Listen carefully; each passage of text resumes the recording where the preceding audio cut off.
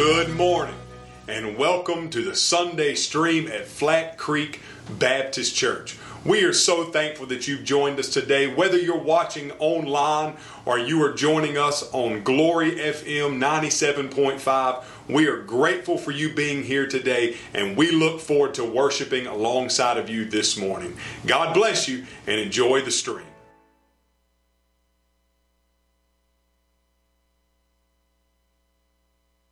Creek Baptist Church, are you excited we get to worship a risen Savior this morning? I was a little bit weak, but I'll tell you what, let's stand and you can make it up while we sing this song. The battle belongs. Sing it with us.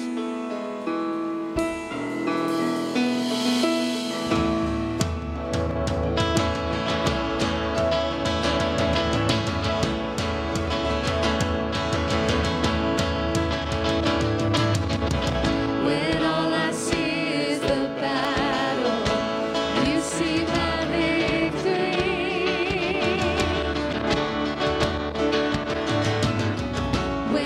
I see is the mountain.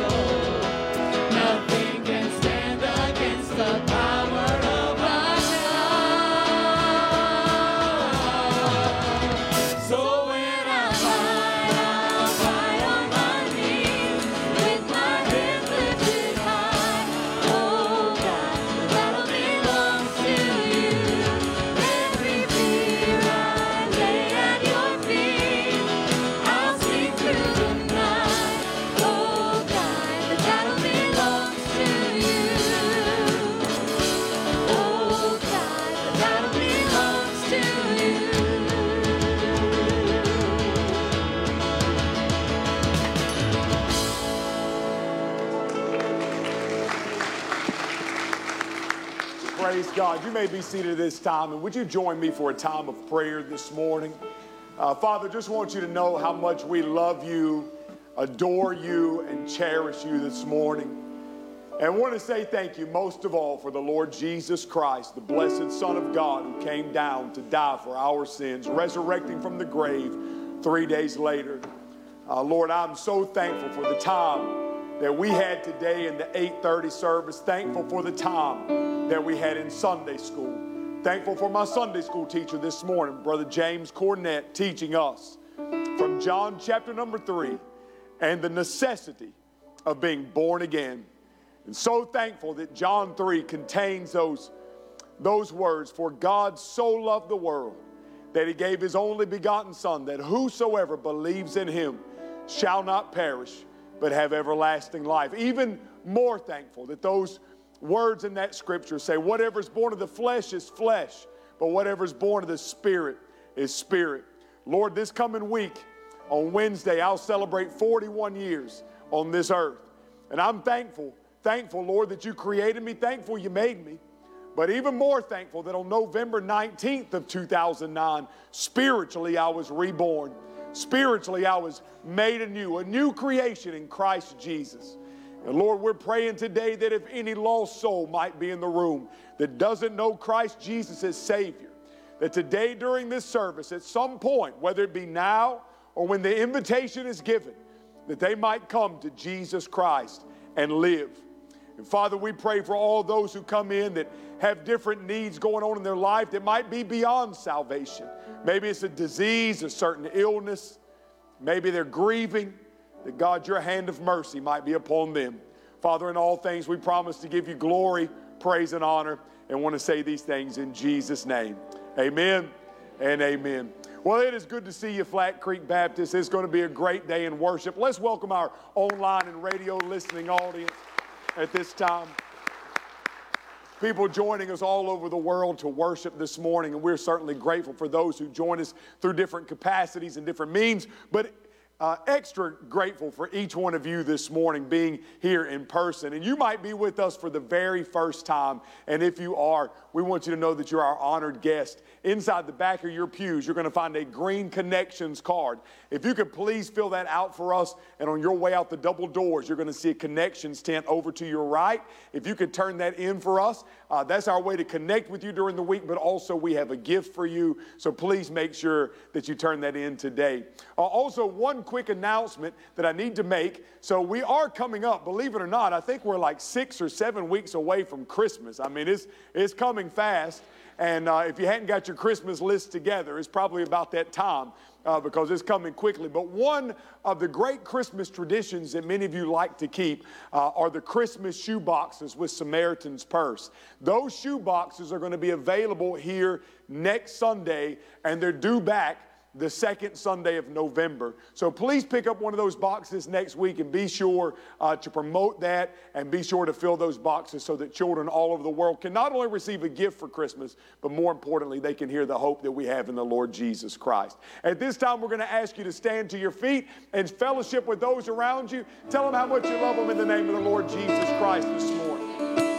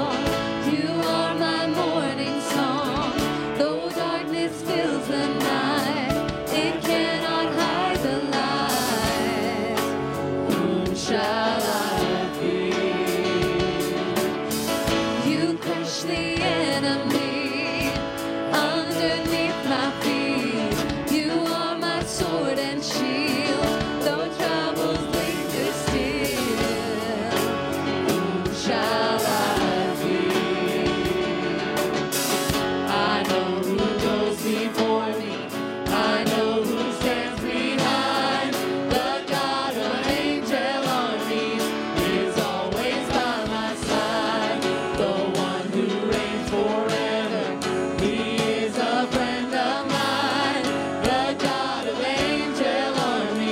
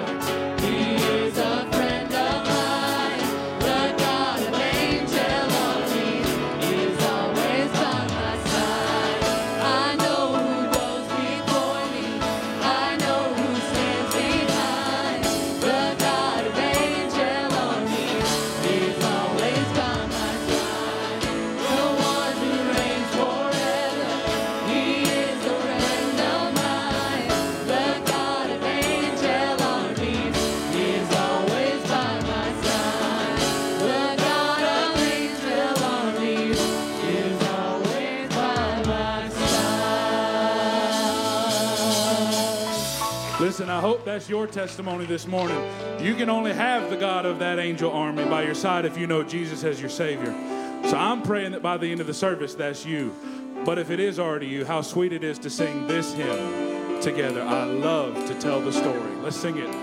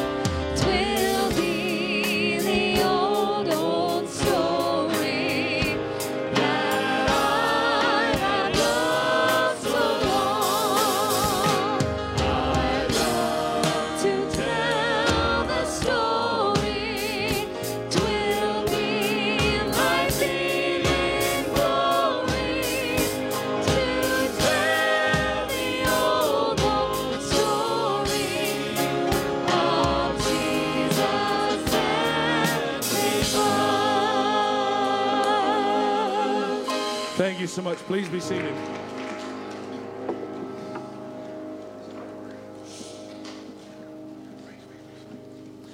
So before we sing this next song, we got one more that we're all going to sing together, and then we have a choir special before Pastor Zach comes. I just want to read you this real quick.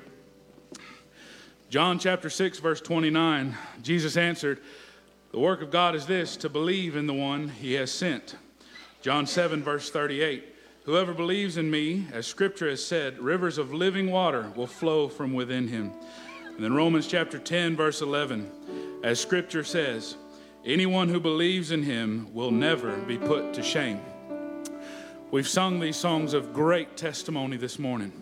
Our surrender, the battle does belong to him. We love to tell that story, amen. That's the sweetest story of all. Because we have nothing to fear. But because of those things, we get to believe that Jesus will do everything he said he would. He promises us we'll never be put to shame. And so I want to pray real fast and just encourage you as we're going to stand up in just a second. But as we stand to sing this last song together, I want you to think, if you're already a Christian, you know this, and you know nothing will stand against me. I have no reason to be ashamed. I'm going to do the work of the gospel. I'm going to go preach the word. If you're lost and you don't know Jesus as your Savior, we're praying for you. We're praying for you. And Pastor Zach's going to come preach the word to you here in a minute. And I'm praying that the Holy Spirit moves in your life and you feel that conviction. You find yourself down here crying out to God to save you. Let's pray. Lord, we thank you so much that we get to gather together today. And Lord, I pray that as we stand here in just a moment to sing this song, Lord, I pray we remember where we came from as Christians, how lost we were before we surrendered our lives to you, and how we celebrate the victory now, knowing you as our Savior. Lord, I pray that as we stand, and there are those who may not know you as their Savior, Lord, I pray that this would be the testimony that they long for, that they yearn to know in the fiber of their being, that one day they'd be able to stand up and sing with the rest of us, I believe there's nothing God can't do. We love you in Jesus' name. Amen. Let's stand. Let's stand and sing this song together. Breeze is going to lead us. Believe for it.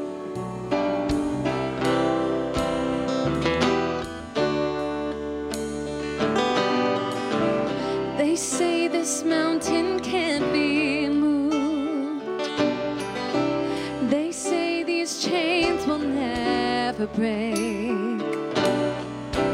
But they don't know you like we do.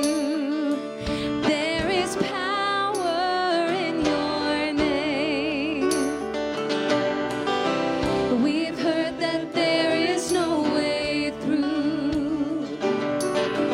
We've heard the tide will never change. They haven't seen what you can do. There is power in your name. So much power in your name. Move the immovable, break the unbreakable. God, we believe. God, we believe for it. From the impossible,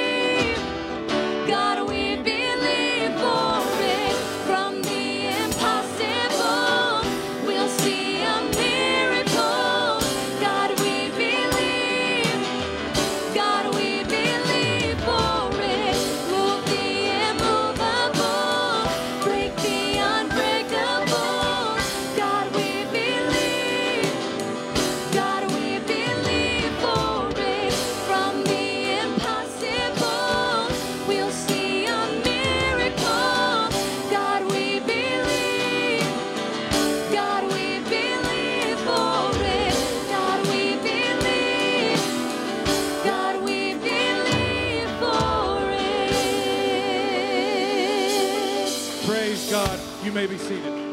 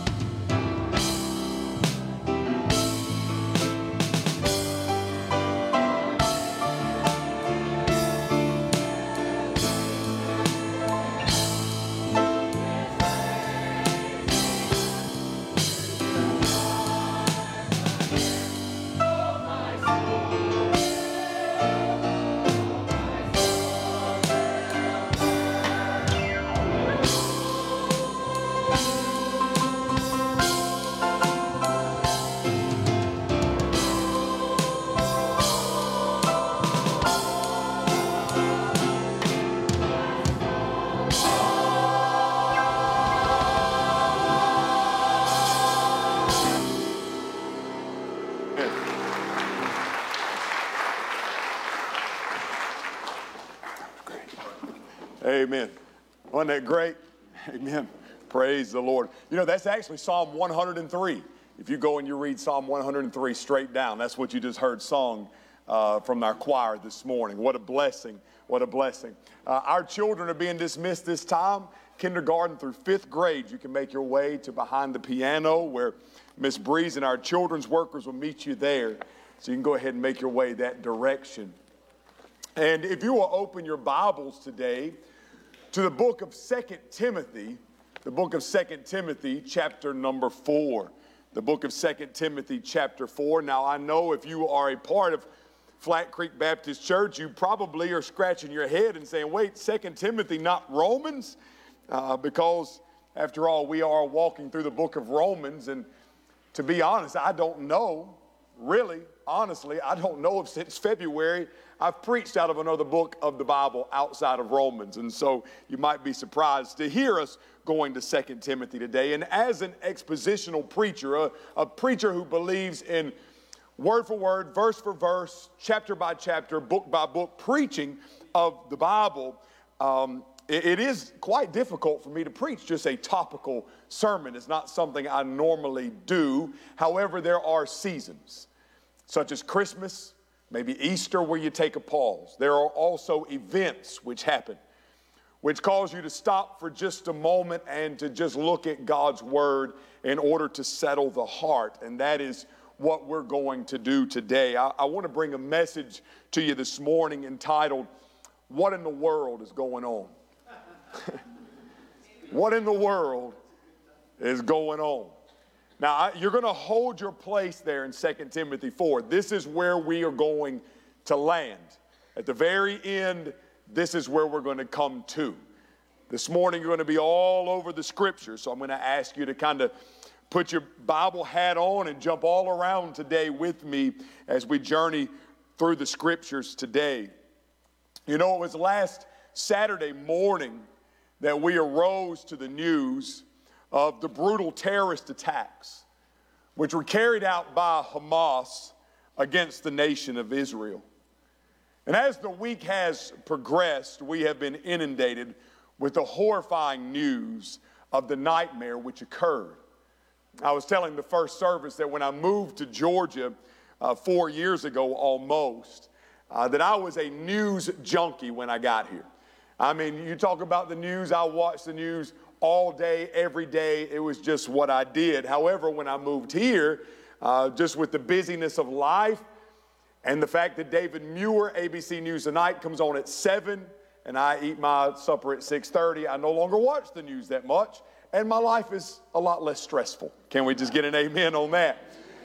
However, this week, as the news was kind of beginning to progress and we were beginning to hear more and more things, Summer and I, we sat down on Tuesday night to watch the news, and within just a matter of moments, she had to get up and leave the room. Many of you may have found yourself in a similar situation this week. As we've watched the news this week, we have seen thousands of people killed, moms and dads being brutally murdered in front of their children, women have been raped. We've even heard the horrifying news of babies being beheaded. There's others who have been taken hostage and are being killed around the clock to force Israel's hand. Meanwhile, the Prime Minister of Israel, Benjamin Netanyahu, he has declared to destroy any remnant of the terrorist organization which carried out the attacks. And even as we speak, there's a ground war which is taking shape or beginning to take shape in the Gaza Strip. Hamas and Hezbollah, which is another terrorist organization, they're pleading now with different Middle Eastern countries to rise up in a day of terror around the world against all Jews, and truly are declaring an all-out war to wipe Israel from the face of the earth. So when you take that news with all the other news that we hear in the last few years, such as worldwide pandemics, a one world currency, some of you probably, if you like prophecy, have been hearing of the drying up of the Euphrates River.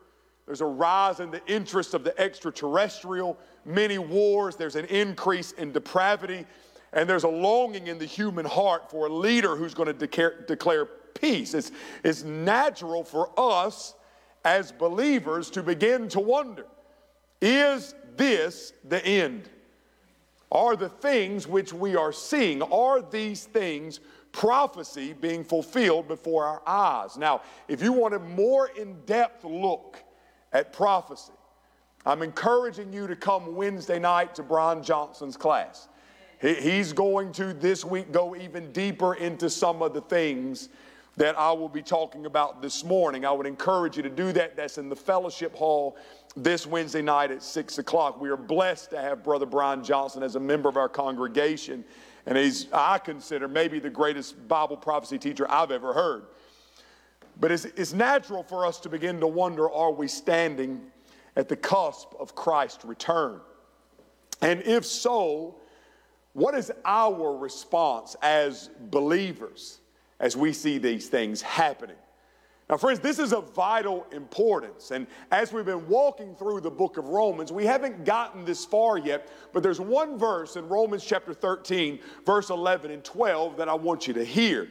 Romans 13, 11 through 12, the Apostle Paul writes the following. He says, "Do this knowing the time, that it is already the hour for you to awaken from sleep. For now, salvation is nearer to us than when we believed. The night is almost gone and the day is near." Based on what Paul says there in Romans 13, friends, now is not the time for slumber.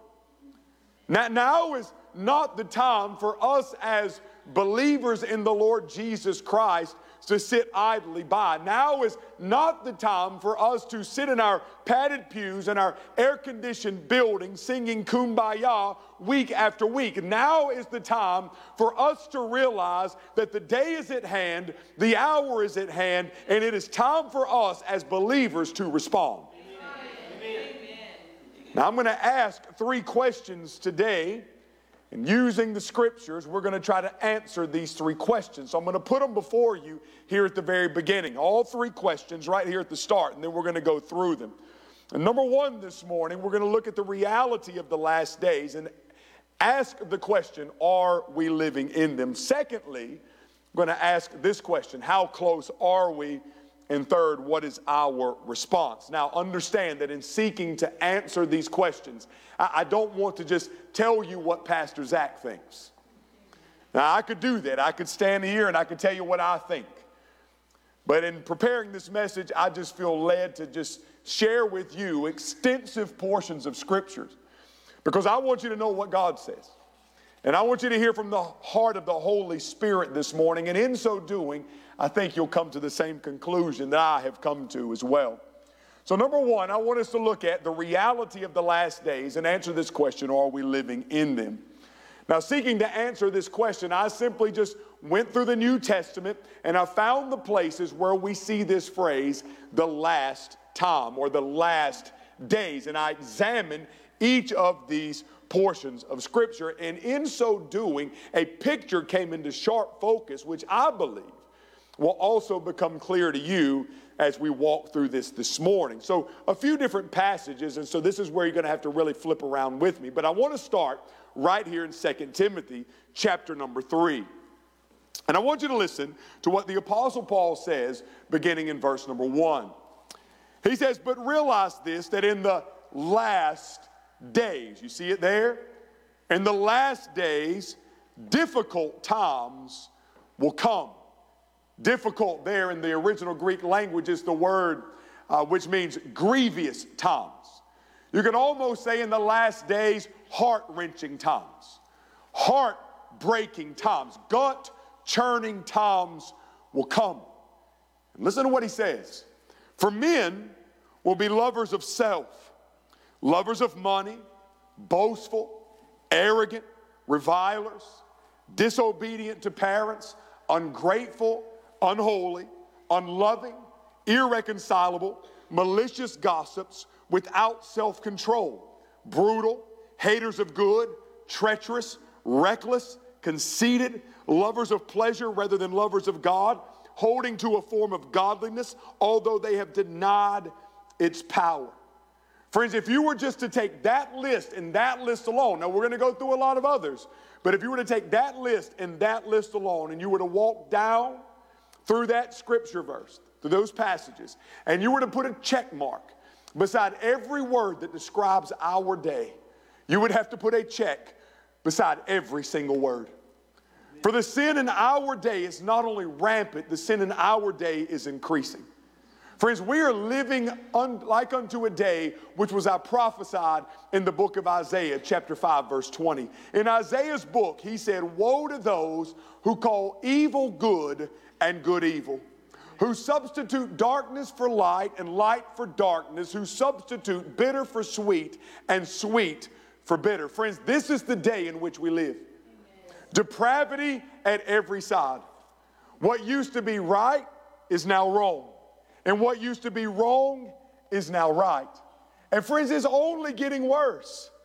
Just when you think that you have heard or seen the depths of human depravity, just when you think it can't get any worse, just when you think we cannot scheme up anything more evil than what we've already seen, something comes along and makes us shake our head and conclude we must certainly be near the end.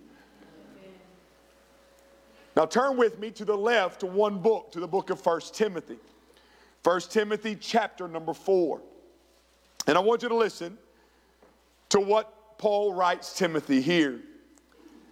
Now you'll notice he says, but the Spirit explicitly says. So we got to make sure that we understand that this is not Paul's thinking here. This is the Spirit inspiring Paul. But the Spirit explicitly says that in later times, the Greek word yesteros, or latter times, that some will fall away from the faith.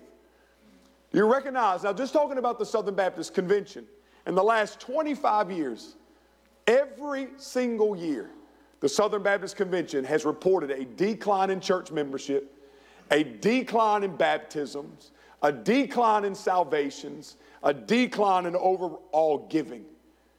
Many will fall away from the faith, Paul says, paying attention to deceitful spirits and doctrines of demons, by means of hypocrisy of liars, seared in their own conscience as with a branding iron. Listen, men who forbid marriage. Now, friends, we live in a day when the lines of marriage have become so blurred that we even have laws protecting in our government, and we even have rules protecting inside of some church denominations the marriage of homosexuals, which is an affront to the design of God. As a matter of fact, North Point Church, just down the road, Pastor Andy Stanley, the son of Charles Stanley, is holding a conference this month promoting LGBTQ pastors, men who are married to men, who will stand in the pulpit and preach. And listen to what it says, and they even go so far as advocating from the abstaining from foods which God has created to be gratefully shared in by those who believe and know the truth. Once again, we're seeing clear evidence that we are indeed in times unlike any other in human history. Keep going with me. The book of James, chapter 5. The book of James, chapter 5. James 5, beginning in verse number 1. Listen to what James says of the last days. He says, "Come now, you rich, weep and howl for your misery which are coming upon you. Your riches have rotted, and your garments have become moth-eaten. Your gold and your silver have rusted, and their rust will be a witness against you, and will consume your flesh like fire. It is in the last days that you have stored up your treasure." When James speaks of the last days, he speaks of enormous wealth, using your wealth on yourself instead of gospel advancement. He speaks of the folly and putting our trust in the things of this world, living for the here and the now. Just consider the riches that we have today. Many of you have commented on my jacket that I'm wearing this morning. It's over here on the front row. Do you realize that jacket costs more than some people around the world will make in an entire year? Now, before you call me a hypocrite, I got it on sale at Belk's, okay? So the original price anyway, not the price I paid. Do you realize we live in houses today that would have been castles in days gone by?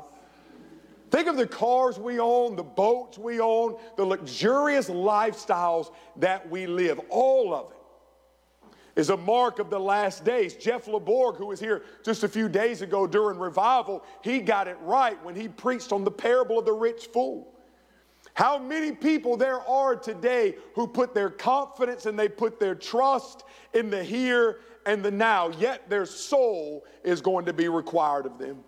Let me ask you a question. Where's that money going to be at the end? Where are those homes going to be at the end? What will those luxury items procure for you? James highlights the fact, if you go on to read, he highlights the fact that all of these things are going to be burned up in the judgment at the end, along with the one who has put his trust in them. Now journey with me on over to the book of 1 Peter. 1 Peter chapter number 1 and verse 20. Listen what he says there. 1 Peter chapter 1 and verse 20. He says, for he was foreknown before the foundation of the world, but has appeared in these last times. There it is again, these last times, for the sake of you, through him who are believers in God, who raised him from the dead and gave him glory, so that your faith and hope are in God. Now, stay right there in Peter and just jump over to 2 Peter and listen to chapter 3, verse 3 through 9. Peter says, know this, first of all, that in the last days, there it is again, mockers will come with their mocking, following after their own lust, and saying, where is the promise of his coming? For ever since the fathers fell asleep, all continues, just as it was from the beginning of creation. For when they maintain this, it escapes their notice, that by the word of God the heavens existed long ago, and the earth was formed out of water and by water, through which the world at that time was destroyed, being flooded with water. But by his word, the present heavens and earth are being reserved for fire, kept for the day of judgment and destruction of ungodly men. But do not let this one fact escape your notice, beloved, that with the Lord 1 day is like 1,000 years, and 1,000 years like 1 day. The Lord is not slow about his promise, as some count slowness, but is patient towards you, not wishing for any to perish, but all to come to repentance. Once again, we see signs of the day in which we live. People are mocking us. People are scoffing at us, just like they did against Noah, that preacher of righteousness, in the day in which he lived. Can't you see old Noah? He's out there hammering away at that ark for 120 years. How many of those passerbys came around the corner and said, Noah, what are you doing building that boat? Noah would say, well, God told me he's going to send the flood. Oh, Noah, there's not going to be any flood. You've been out here building that boat for 75 years. You've been out here for 95 years, Noah. You've been out here for 120 years. God's not going to send his judgment. Friends, that's how it is in our day. They laugh at us when we mention the return of the Lord Jesus Christ. They say, when? When are these things going to happen? Things are just as they've always been. If Jesus were coming back, he would have come back a long time ago. Why 2,000 years? Pastor Zach, why would you believe in such foolishness? Friends, the scoffers are scoffing. The mockers are mocking. Now journey with me to another portion of Scripture, Daniel chapter number 12. Daniel chapter 12, and we're going to look at verse number 4, Daniel 12 and verse 4. Daniel 12 and verse 4. Listen to what he says. The Lord speaks to Daniel and says, but as for you, Daniel, conceal these words and seal up the book until the end of time. Many will go back and forth, and knowledge will increase. Many will go back and forth. Do you hear that? In the end times, many will go back and forth. Hey, 250 years ago, if you wanted to travel from Europe to the United States of America, you had to get on a boat. And it would take you months to get from one side of the Atlantic to the other side of the Atlantic. If you wanted to go from Georgia to California, you had to get on a horse and buggy, and it would take you months, if not a year, to get from one side of the country to the other side of the country. So people stayed at home. But with the turn of the 20th century came the invention of the automobile and came the invention of the airplane. This afternoon, when I finish here, I'm going to Gatlinburg, Tennessee on vacation for a few days. When I leave, I'm going to get in my Jeep and I'm going to drive from here to Gatlinburg, a journey that used to take people a day, 2 days. I'll make in 3 hours, and on the way, I'm going to pass thousands of people going to and fro. If I want to go to China this afternoon, I can go down to the Hartsfield International Airport, which is the busiest airport on earth. And I can buy a ticket, and by tomorrow morning I could be in Beijing, along with millions of others of people who are traveling all over the world every day. People are going to and fro. Knowledge will increase. Friends, we have a world of knowledge at our fingertips. If I want to know what 1,000,000 times 10 million is, all I got to do is plug it into Google, and within a matter of seconds, it'll be there. If I want to know about all these things that we see and get understanding, type it into Google, and with a split second, there are going to be articles coming up to help me understand. This is a sign of the last day. People will travel to and fro. Knowledge will increase. Hopefully, it's beginning to come clear to you that all these things are showing us that we're living in the last days. But if we want the clearest picture, of course, we need to go to the Lord Jesus Christ. Amen. So I want you to turn your Bibles to Matthew chapter number 24. Matthew 24, and I want you to listen to verse number 4 through verse number 14. Now, these were spoken just a few hours before Jesus is going to go to the cross of Calvary. It's one of his final teachings to his disciples. He's on the Mount of Olives. He's looking at Jerusalem. And here's what he says, beginning in verse number 4. Jesus said to them, "See to it that no one misleads you. For many will come in my name, saying, 'I am the Christ,' and will mislead many. And you will be hearing of wars and rumors of wars. See that you are not frightened, for those things must take place, but that is not yet the end. For nation will rise against nation, kingdom against kingdom, and in various places there will be famines and earthquakes. But all these things are merely the beginning of the birth pangs. Then they will deliver you to tribulation, and they will kill you, and you will be hated by all nations because of my name. At that time many will fall away and will betray one another and hate one another.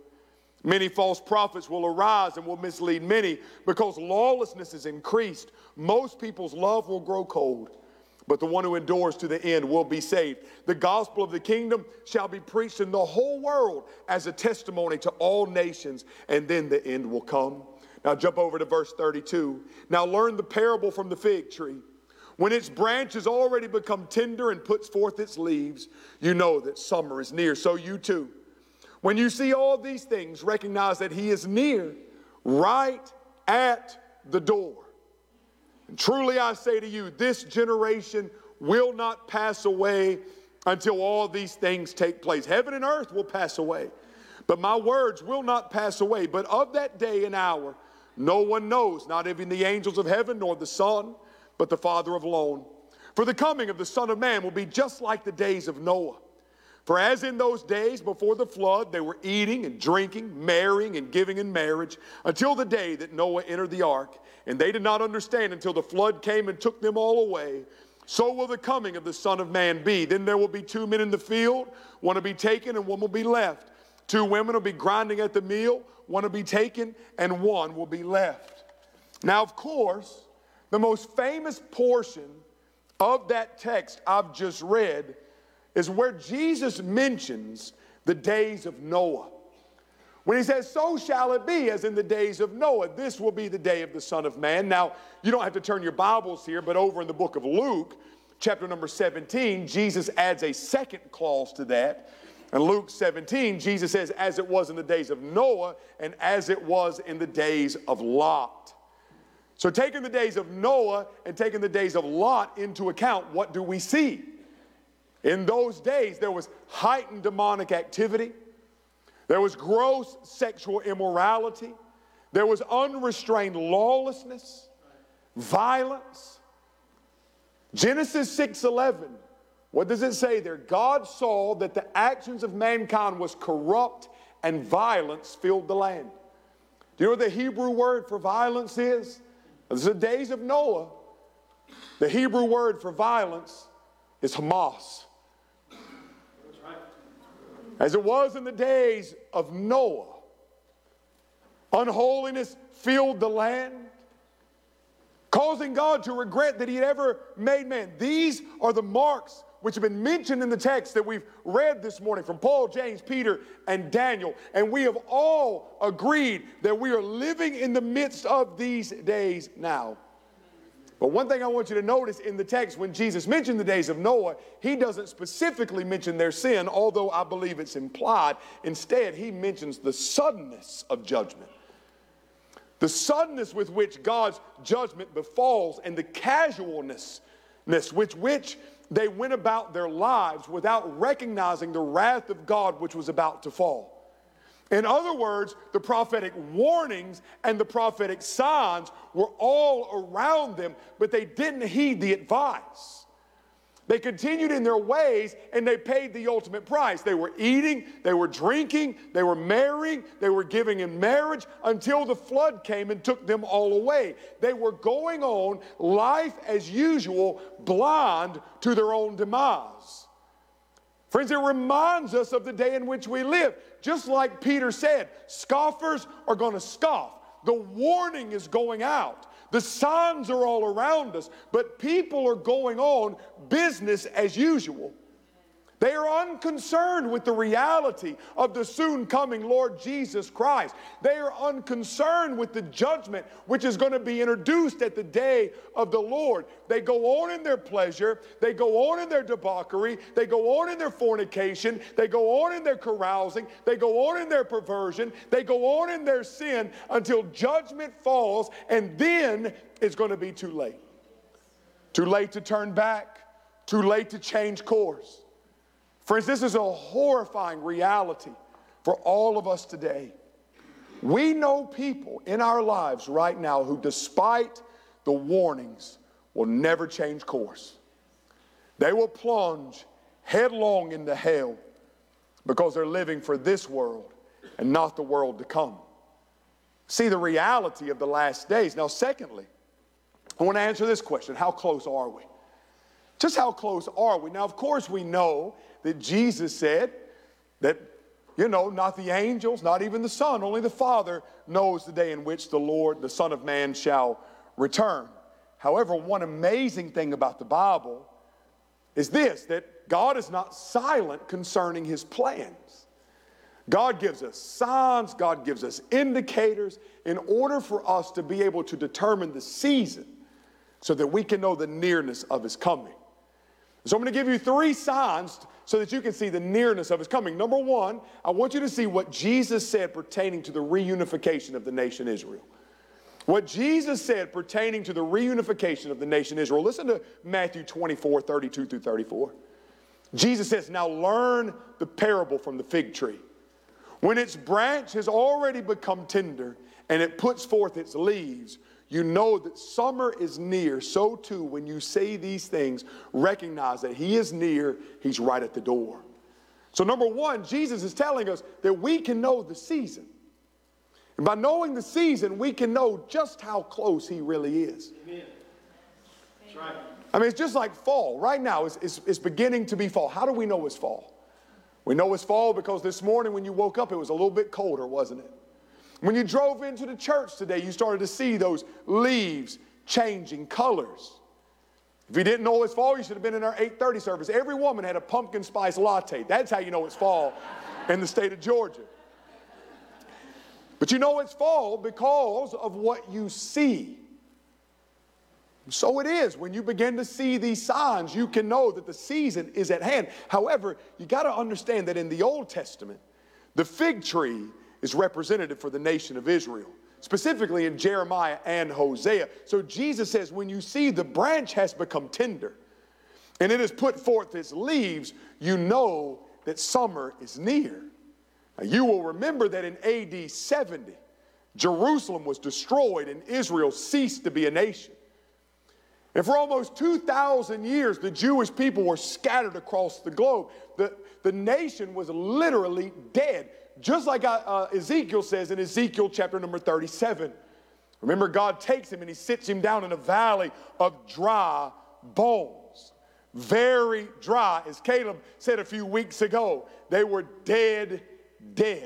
That's the nation of Israel. They were dead. But what happens in Ezekiel 37? The dry bones come to life. 1948, Israel once again became a nation. And it was then that the fig tree began to produce its leaves. Friends, understand that Israel is the difference between our generation and every generation before us. Understand that Israel is the linchpin of all prophecy. Every other generation could say, well, Jesus could return at any moment. He could come any day, and they wouldn't be wrong because we believe in the imminent return of the Lord Jesus Christ. However, the one thing they didn't have that we do have is that Israel is once again in the land. Jews from all over the world are beginning to make their way back to the homeland. Biblical prophecy is being fulfilled right before our very eyes. And Jesus said that this generation will not pass away. So you have to ask yourself, the question was a biblical generation. Well, some people will say 30 years. Some will say 75 years. Which if it's 75 years, that's 2023. Some will say 100. Some will say 120. Here's what I'm going to say to you. Whichever one of those numbers you believe is accurate, here's the thing. Right now in 2023, we're closer than we've ever been. Amen. When Israel stepped back into the land in 1948, the end time countdown began. How close are we? Well, secondly, I want you to see the sign of convergence. Now, if you were to ask biblical scholars of our day, what's the one sign that proves that we're standing at the cusp of the return of Christ, they'll give you different indicators. But by and large, the one sign that they're going to answer and say, this is the indicator of the reality of our day being the last day, is this sign of convergence. Now, that may not make a lot of sense to you right now, but here's what I want to say to you. You see, in our day, we see not just one sign being fulfilled, but we see many signs being fulfilled. And not only do we see many signs being fulfilled, but we see them being fulfilled in rapid succession, one after another. And what does 1 Thessalonians 5:3 say? Paul says, while they are saying peace and security, then destruction will come upon them suddenly like labor pains upon a woman with a child, and they will not escape. So if you think about a woman in labor, she begins to have contractions. And she might have a contraction at 9, she might have one at 11, she might have one at 1, but then she has one at 2, and then one at 3, and then one at 3:45, and then one at 4:15, and then one at 4:30, and then one at 4:45. And as those contractions start getting closer together, one after another, what do you know? The baby's almost here. It's the sign of convergence, just like the labor pains upon a woman. So when you see these signs, you see, here's the thing, in generations gone by, there may have been a sign, but it'll be years before another sign. But in our day, it's one sign after another sign, after another sign, after another sign. It's rapid succession. And Jesus says, just like a woman who's about to give birth, when you see these signs coming rapidly, understand that the Lord is standing at the door. Now, there's two events which are mentioned in the scriptures. How close are we? There are two events which are mentioned. There's the rapture and there's the second coming. Now, friends, they're actually different events. Now, you might not know this, but the rapture and the second coming are actually two different events. All right, so the second coming, let's say that represents this pole. This is the second coming of Christ. The second coming of Christ happens when Jesus actually puts his feet on the earth again. He will put his feet on the Mount of Olives. He will cross the Kidron Valley. He'll walk through the gate, and he'll take his rightful seat as king. That's the second coming. But the Bible also teaches us of the rapture. Now, let's just say this pole represents the rapture. Now, the rapture is mentioned in 1 Thessalonians 4:13 through 18. This is those famous verses where Paul mentions the dead in Christ rising first and those things. I won't read the whole text, but I want you to listen to the end. This is 1 Thessalonians 4:13 through 18. The Lord himself will descend from heaven with a shout, with the voice of the archangel, and with the trumpet of God, and the dead in Christ will rise first. Then we who are alive and remain will be caught up. That's the Greek word harpazo. It means to snatch out. We'll be caught up together with them in the clouds, and we will meet the Lord in the air. So shall we always be with the Lord. You notice the difference. Here, he puts his feet on the earth. Here, we meet him in the clouds. That's how we know they're different. So how close are we? Well, here's what I want you to know. Every sign that we've talked about this morning, every one, James, Peter, Paul, Jesus, every sign we've talked about this morning is a sign pertaining to the second coming of Christ. Every single sign is pointing us to the moment when Jesus will put his feet on the earth. Every sign. Of the rapture, the Bible gives us no signs. The Bible just says it's going to come like a thief in the night. So think about this. If every sign points to the second coming of Christ, and this happens 7 years after that, how close must we be? We're standing at the cusp of Christ's return. Friends, based on the evidence, you and I are actually living in the most exciting time in church history. Amen. We're living in a time and in a day when all the saints before us long to live. Amen. And I believe it with all of my heart that there are some in this room who will be alive at the rapture. I believe that there will be some of us who are alive and will hear the trumpet sound. We will be caught up, snatched out to meet the Lord in the air. Friends, his return is nearer than it's ever been. So what's our response? What's our response? This is what I've been trying to get you to. 2 Timothy chapter 4. What is our response as believers? 2 Timothy chapter 4. Listen what he says. Now, these are Paul's final words. This is the last letter he's ever going to write. In just a matter of days, he's going to be taken out of this prison and he's going to be beheaded for the cause of Christ. The last letter we have. This is the last chapter that Paul will ever write biblically. The next time you'll hear Paul talk is when you meet him in heaven. And this is what he says. To Timothy, his young disciple, I solemnly charge you. He's binding him with an oath. It's just like an individual who stands in a courtroom, puts their hand on the Bible and one hand in the air and says, I swear to tell the truth, the whole truth, and nothing but the truth, so help me God. Paul's saying, Timothy, put your hand on the Bible and swear an oath. I solemnly charge you in the presence of God the Father and the Lord Jesus Christ, who is going to judge the living and the dead. We've already seen the nearness of this future moment as we've examined the text this morning. But understand, when Paul is speaking to Timothy here, he's speaking not only of the judgment of unbelievers, but he's also speaking of the judgment of believers. Remember that all of us who are believers in the Lord Jesus Christ, we will stand at the tribunal of Christ, and we will give an account for what we did with Jesus while we had the time. Believer, understand that one day you will stand before Christ and you will give an account for your works done after salvation. The other day I was sitting in my office with one of our senior members. I'm not going to mention his name. I don't want to embarrass him. But a precious man of God. And if I were to say his name, you would say, he said that? This is a man who does so much for Jesus. And he was weeping in my office. And he said, every day I ask the question, have I done enough? Have I done enough for Jesus? May that be all of our hearts.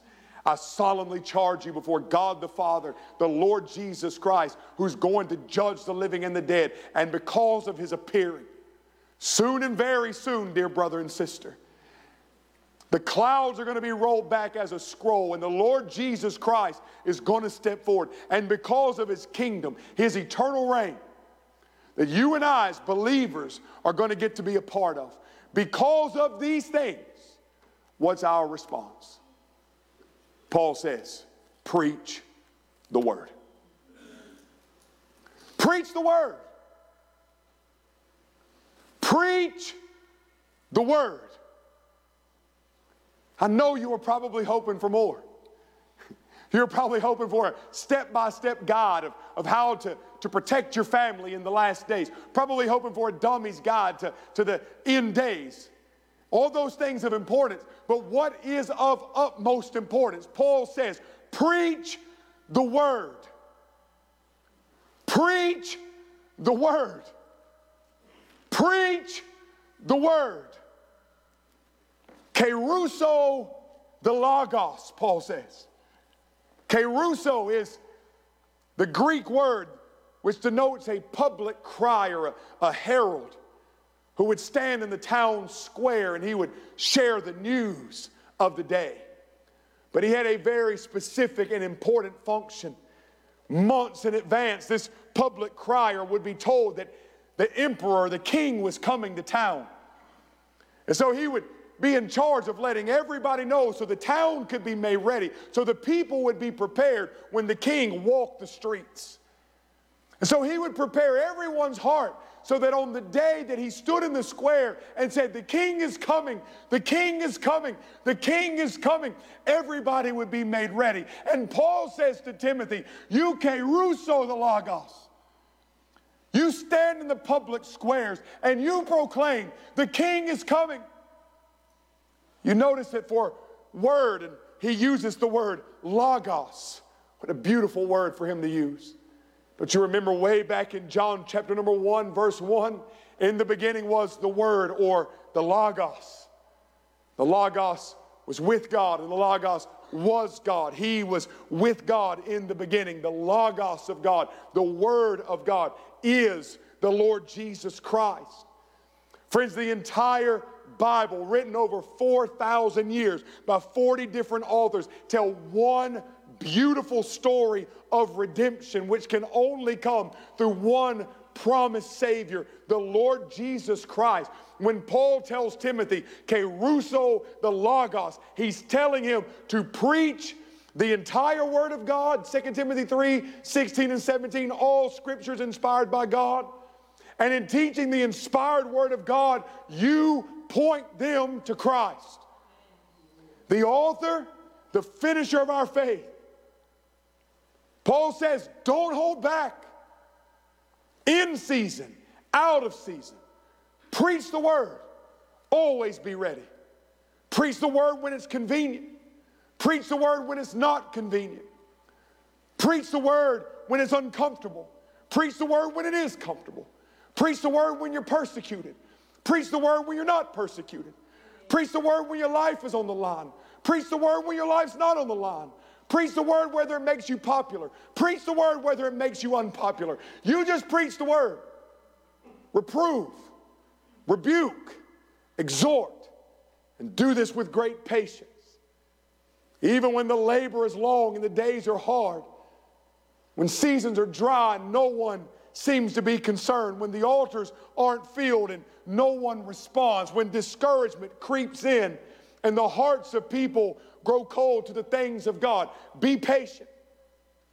Know that in farming, you don't sow a seed today and have an ear of corn tomorrow. You have to water it. You have to tend to it. You have to take care of it. And if you do those things, one day you're going to see a harvest. Galatians 6:9, don't lose heart in doing good, for in due time we will reap if we do not go weary. Paul tells us the importance of the task at hand. He says in the last days, they're not going to listen to the truth. In fact, truth is going to be hard to come by. Verse 3 and 4, for the time will come when they will not tolerate, they will not endure sound doctrine. But wanting to have their ears tickled, they will accumulate for themselves teachers in accordance to their own desires. Friends, this is where we are. This is where we are. This is the day in which we live. A few years ago, when examining where we are as a country, where we are as a church, God prompted my heart to write an article which I shared. And I want to share this little article with you today. It's a little bit lengthy, but I think it'll bring us to a close and show us the importance of this response, preaching the word. This article that I penned is called The Death of the Gospel. And I want you to hear what I wrote actually about 6 years ago, but how it pertains so true today.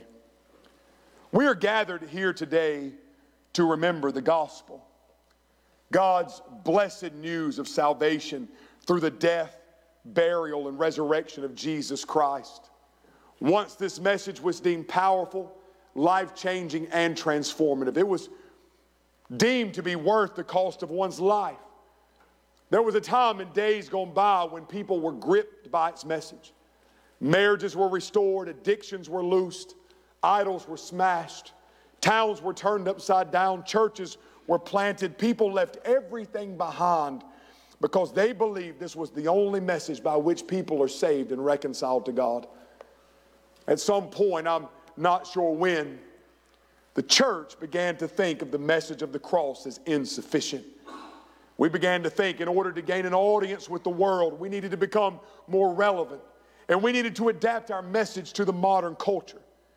We no longer longed for the Holy Spirit to fall, but decided we would sell out to the ways of the world. So we sacrificed the gospel for our $1 million facilities. We sacrificed the gospel for relevance. We sacrificed the gospel on the altar of popularity. We sacrificed the gospel for our idols, our man-made institutions, and our celebrity status. We sacrificed the gospel because we ourselves were not fully convinced that the gospel is enough. Somewhere along the way, we in the church have become nothing more than a dog and pony show. Nothing more than a circus, intent on entertaining and discontent with brokenness, and we have suffered the consequences of this death. As with all deaths, there's a void left, and the void is being felt in the church today. We do all we can to create something that people want to come to. We do all we can to develop the next strategy, such as having the biggest and the best show in town filled with smoke machines and laser lights and projector screens and themed Sundays. We dress like the world, look like the world, act like the world, and then we have the audacity to wonder why the world is not attracted. We wonder why multitudes of people are not flocking to our doors. Could it be in an effort to be popular and cool and relevant that we have actually killed the one thing people need the most? Could it be that we have placed the gospel in a casket and buried it in the church cemetery alongside of the many saints who gave their lives to ensure that we would actually hear this life-changing message?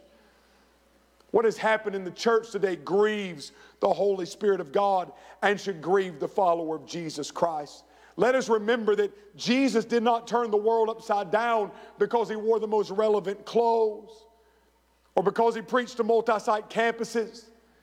He was never followed by a praise band to set the mood. Jesus changed the world because he preached and he lived a life of righteousness. It's only when we get back to the gospel, it's only when we lift up the Son of Man that the world will be drawn to him. The death of the gospel is the most significant death in modern day history, and it threatens the future of the church. Friends, there's only one remedy: resurrection. Will we resurrect the gospel from the dead? Will we get back to the day when we preach the gospel with the conviction that the gospel is enough? Will we get back to the day when the gospel grips our hearts the way it gripped the apostles? Will we renounce the man-made and for the power of God and live unashamedly for it? You see, I, for one, renounce the man-made church in favor of the true body of Christ. I denounce denomination in favor of the true message of Jesus. I renounce foolish schemes and programs and watered-down preaching in favor of the gospel. The gospel has the power. because the gospel is the life-changing message of Jesus. I've said it before, I'll say it again. I would rather have Jesus than anything else in this world. If it means I'll never be an Instagram star, so be it. If it means I'll never go viral, so be it. If it means I'll never trend on Facebook or have a like page, so be it. I would rather sacrifice all these things and have the gospel. So I plead with the leadership. I plead with the church. Abandon the ship. Throw out the junk. Get rid of the folly and resurrect the gospel. It has been buried long enough, and it is still the message the world needs to hear. Flat Creek, do you see the importance? The world is teetering on the edge of the day of the Lord. We cannot sit idly by as false teachers, as wolves in sheep's clothing, lead a world to a devil's hell. We cannot sit idly by while the world perishes.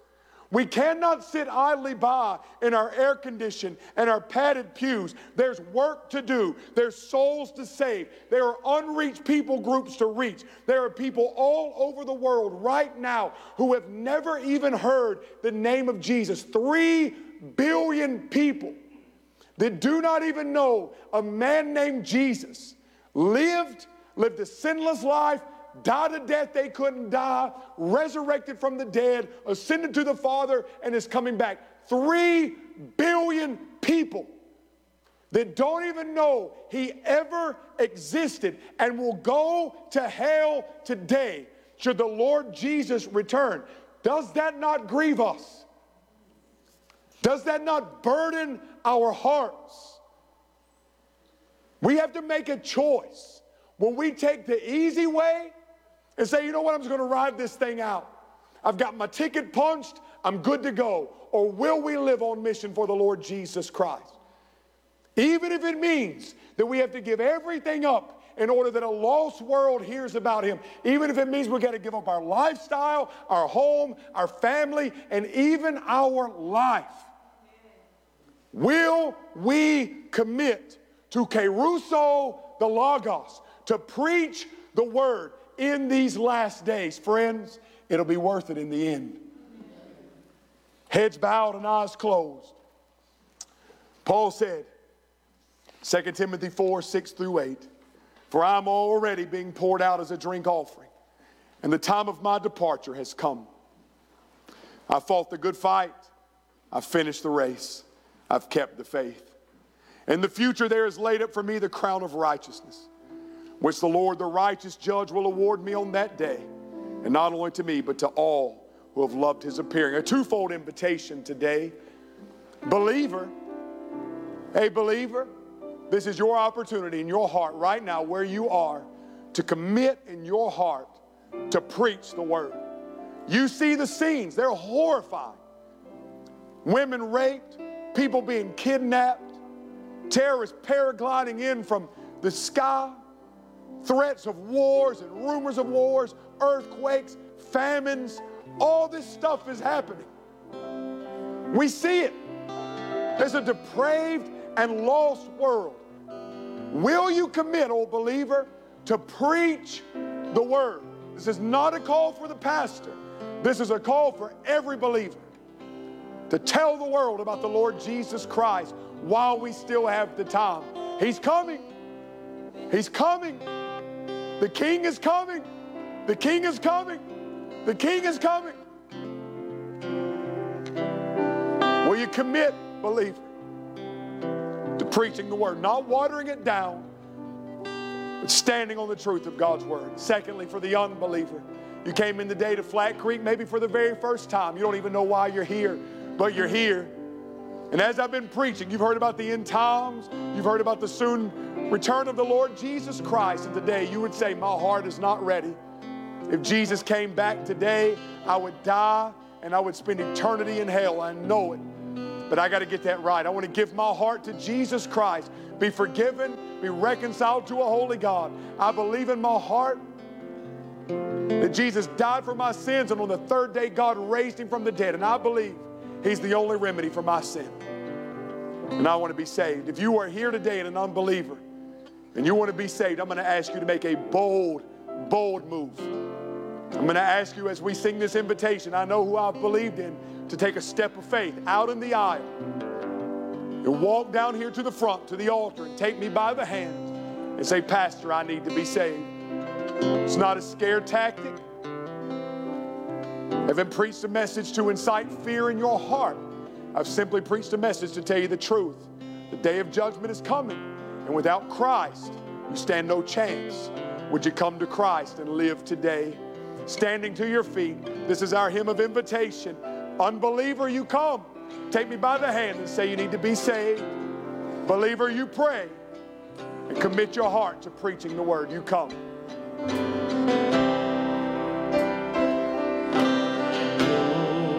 Now why God's wondrous grace to me He hath made known, nor why unworthy Christ in love redeemed me for His own, and the Lord whom I have believed and am persuaded that He is able to keep that which I committed unto Him against that day. Hey, let's give the Lord a big hand today. Listen, if you would like to talk more about your salvation or how you might come alongside of me and others in preaching the word, please come let me know after the service. Would love to talk to you a little bit more. Listen, a few announcements that I need to make. First of all, Gary Bagwell handed this to me before the service. The Golden Corral, our wonderful senior adult choir, they're going to be singing, it looks like, a few times this week. Tuesday night, they're going to be singing at Smoky Springs Retirement Village. So if you're part of the Golden Corral, make sure you're there. Maybe you'd like, I don't know if you can go hear them over there or not, but maybe you could. You can talk to Gary about that. Also, they're going to be singing Saturday night, this coming Saturday night at New Hope Baptist Church in Nicholson, Georgia, with the Friends, the Georgia Gospel Trio. We love Georgia, so if you'd like to go listen to the Golden Corral Saturday night, New Hope Baptist Church. And then Sunday night, October 29th at Mountain View Baptist Church for the 5th Sunday night Redback hymnal singing. You can go and join the Golden Corral over there. Two more quick announcements for you. This is really important. You need to hear this. Next Sunday morning, you're going to see a little bit of a change here at Flat Creek. I know we don't like change. This is actually a good change, and it's for your safety and security. As you can see, we're growing. God's doing a great work, and we're so thankful for that. And we want to make sure that you are safe when you're on our campus. Last Sunday night, our security committee brought a motion before the church to have a uniformed police officer here through our services. This is not because we have anybody who has threatened us. It's not because anybody has called the church and said, I'm coming to get you. It's just because we're growing and we want to make sure we have an extra set of eyes. And so you're going to start seeing a uniformed police officer around, and that's a good thing. We want you to love on them and take good care of them and show them the Flat Creek ways. Not just security, but it's also an opportunity to tell somebody about Jesus. So make sure you do that. They'll be here next Sunday. And lastly, don't forget, if you'd like to give to Flat Creek, you can give on your way out the doors to the offering plate, or you can always give online, flatcreekchurch.net. It's been a great day, hasn't it? It's been a great day. Listen, if you want to hear, as I said, if you want to hear more about prophecy, please attend Brian's class this Wednesday night, 6 o'clock. As a matter of fact, there will not be a prayer meeting this Wednesday night. Everything's going to be in Brian's class at 6 o'clock in the fellowship hall. So make your way over there. You can hear more about it, hear more about the end times. I promise you, your heart will be blessed. Let's go to the Lord in prayer as we close our service today. Brother Caleb, how about you close us with a word of prayer today? Lord, thank you for the opportunities you've presented to us this morning just to come together and worship you. Lord, thank you for the word that Pastor Zach has shared with us and challenged us with. Lord, I pray that it would inspire great joy in our hearts and in our minds as we leave to know that your return is indeed imminent. And Lord, I pray we also take to heart the challenge issued forth, that we would go out and preach the word every opportunity we have. I pray you inspire us to do so and give us the strength and the boldness to step forward in that knowledge and challenge. We love you. Be with us as we go our separate ways. In Jesus' name, amen.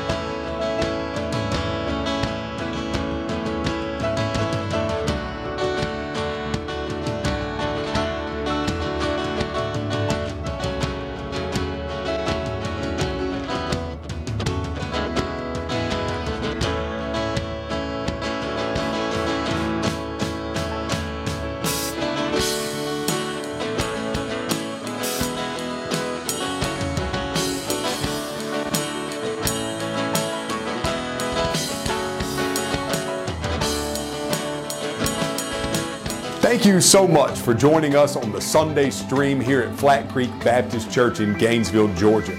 I am Pastor Zach Williams, 97.5 and it is a Glory great FM, honor your to family have you radio join us station in through North our Georgia. online Hi, platform. I'm Father It is